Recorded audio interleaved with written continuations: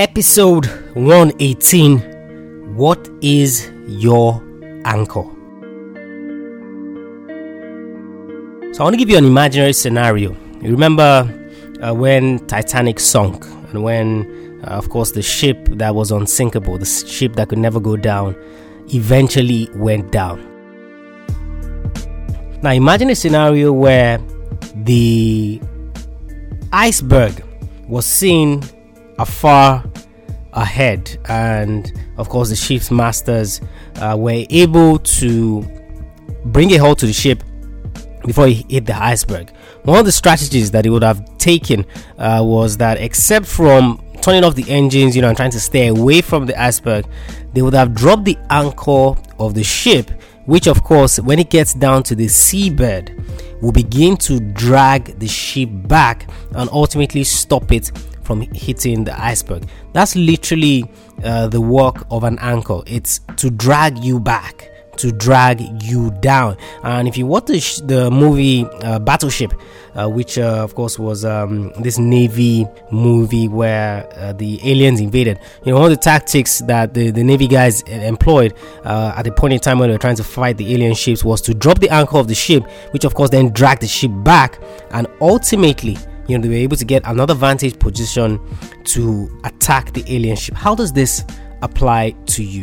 There's so many anchors that we have in life. Now, your anchors, of course, can be positive and negative, but mostly, by definition, an anchor is something that will drag you back. And for a sportsman, for an athlete like you, one of the biggest anchors that you have are negative self-talk, negative self-belief, the blame game, not working hard, and then expecting different results. There's a famous quote that says that you cheat every single day in your career, and yet you expect results that you did not work for. So you want to come first, but you're not putting in first class efforts. You come second, and then because you put in second class efforts, you're expecting to get first class results. Guys, your anchors drag you down. And it's always very difficult for athletes to identify those anchors because they're never looking in that direction. They're never looking in that way. It's just like when you're driving a car and probably your exhaust has detached from the car itself and it's dragging on the ground. You that you're in the car driving, if you have the music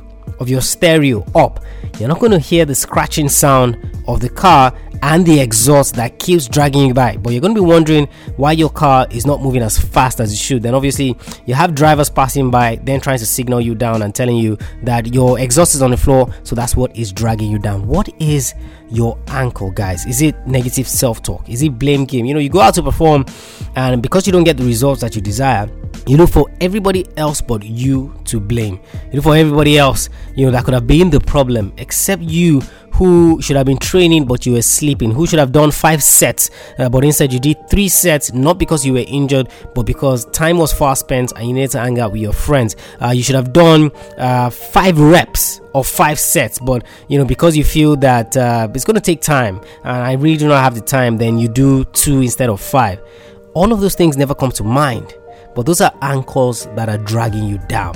What I want you to do today is to sit with yourself over the course of the week and try to identify what anchor is specific to you. And each athlete has specific anchors that are specific to them. And you see many of them for the likes of Tiger Woods, the great athlete. The anchor that is affecting him now, if you take aside the back injuries, is his lack of ability to focus on the sport itself. And if you go to Roger Federer, early on in his career, his anchor was that he got upset very easily while on court, and that distorted his concentration. He would throw his racket, he would curse at referees, but the minute he cut that out of his game, he began to get to the point where he's now being considered as one of the greatest. If you come to Andy Murray and Novak Djokovic, their anchors were lack of physical ability to endure the rigors of the sport. But once they went into the gym and they put in the work and they became physical specimens, then you can see the success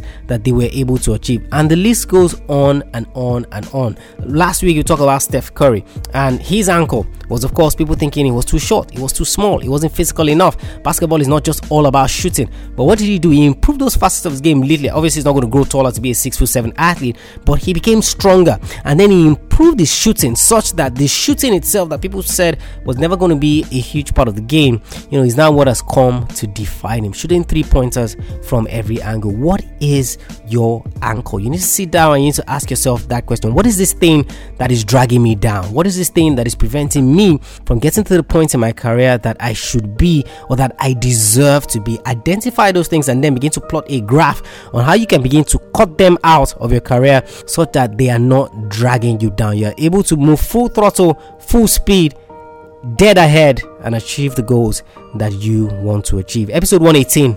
What is your anchor? Identify that this week, guys, and you'll begin to see more success in your career. Share this episode with your friends or your colleagues if you enjoyed it. It's a very important question that athletes fail to ask, but I'm asking you this question today, and I want you to ask yourself the same question. Head over to iTunes and SoundCloud, subscribe to the podcast, leave us a review if you enjoy what we do so that more people get to hear.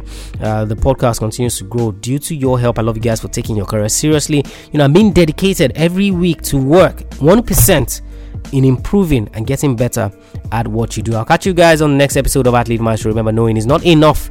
You must apply. Willing is not enough. You must do. I want you to go out there and I want you to identify your anchors and the things dragging you back and to cut them out.